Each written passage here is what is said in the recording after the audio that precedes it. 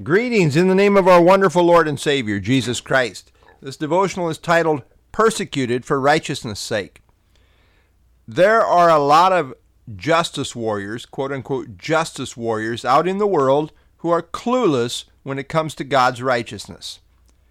They claim to stand for justice, but so often it is warped when it comes to God's holy standards. Instead of Bible standards, they talk in terms of community standards.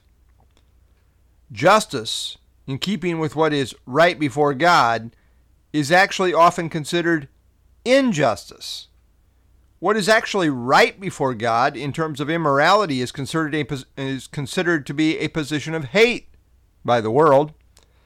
In terms of morals, the world tends to get it exactly backwards, and they consistently hold it against God's people for taking righteousness stands that are consistent with Scripture.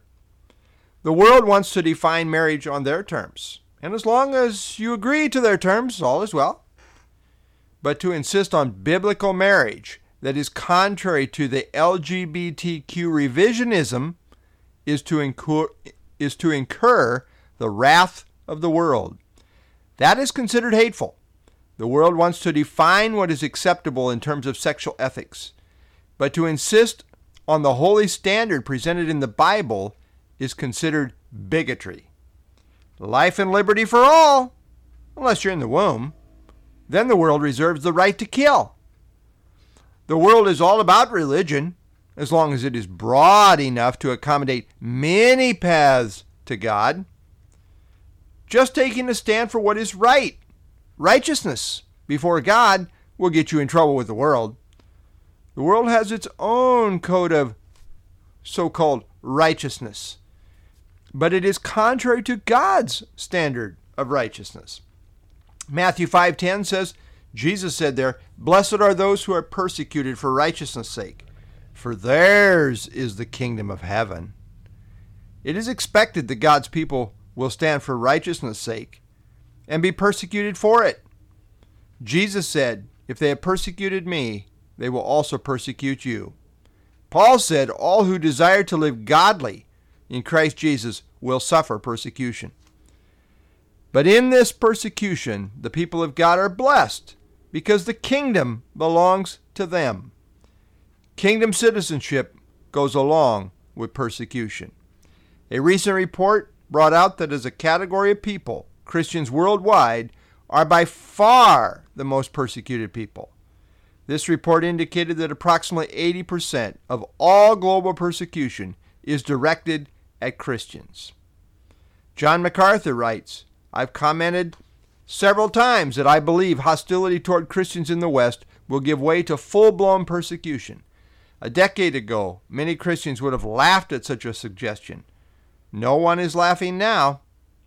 Persecution directed to us as Christians should not surprise us.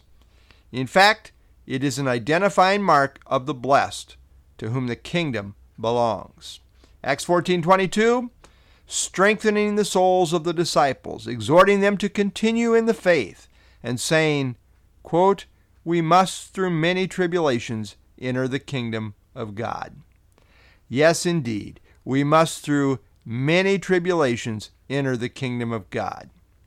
1 Peter 4:12 and 13, "Beloved, do not think it strange concerning the fiery trial which is to try you, as though some strange thing happened to you.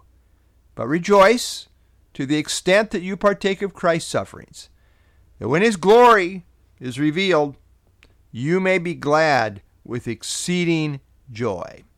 Lord, we thank you for these Beatitudes in Matthew chapter 5. We thank you that, yes, it's not pleasant to be persecuted. In fact, it's horrendous what your people have gone through, are continuing to go through in many parts of the world, many contexts, even this very day. And yet, the promise is here. Blessed are those who are persecuted for righteousness' sake. Theirs is the kingdom of heaven. The kingdom is coming, and they are going to partake in it in a large way. It's going to be glorious.